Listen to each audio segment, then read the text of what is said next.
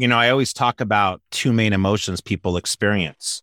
The two biggest ones are fear and confidence, fear and confidence. And the only difference between those two is your level of preparation. Tell me, where does that come from? Is that from your background, or is it because you've seen other agents that are successful? That's what they did. They poured into educating themselves, because the ultimate end product is what we're given to our clients, right? Where did that get into your head? How did that get into your mission? So you said something with fear. I mean, everyone has it, especially when they first start out in anything new. There's fear, and I love fear. You have to learn to like it, because it means you're doing something right. It means you're moving in the right direction. And I always say, all you gotta do is run over fear, run through it, and just get to the other side as fast as possible. And when you start to understand that about being fearful, when I'm not fearful about something, I'm actually really fearful, because I'm like, what's going on? I need to be fearful about something. It's healthy. You use it as a motivator. And a lot of people don't. There's people in my family and that don't use motivators. They use it as a debilitator, unfortunately. And that's the majority of people.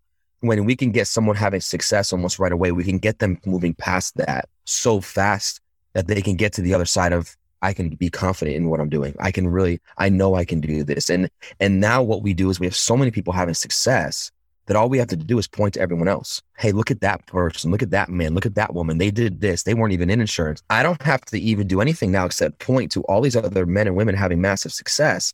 Because when people realize that if they can do it, why can't I? And there's no reason other than your work ethic. Everyone can do this. We have so many people to point to now that are having so much success that someone brand new comes in, they can look at that and be more confident before they even get in the field. Yeah. How important is leaving a legacy that I don't want to be known just as the hardworking grinder all the time? Because a lot of people that are listening to our business podcast probably are the type of people that are like us, so driven. How do you mix that? That's a great question. It's something I've struggled with, to be honest with you. And I don't mind if my legacy, people say he was one of the hardest workers I've known. That's a compliment to me. Sure. I posted a picture of me and my son one day, and one of the comments was, "Wow, you're actually human." I laughed at it, and but that was a compliment to me. That's my biggest compliment, I think.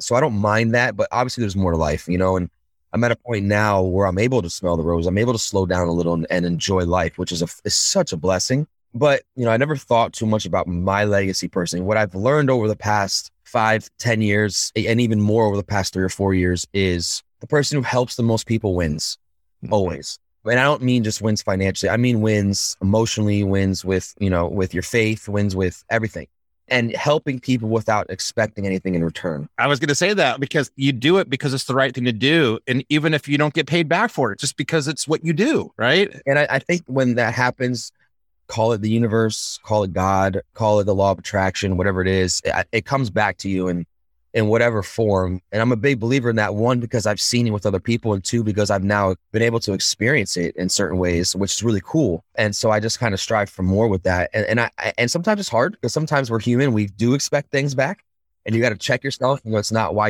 you're doing these things. You're doing it just to genuinely help, and whatever comes, and whatever doesn't. But I've learned that, man. I think that's something I want to kind of leave to my kids and my wife. I think we've learned that together. She's on the same page with all of that with me. Thank God. Because she's unbelievable. Just help more people.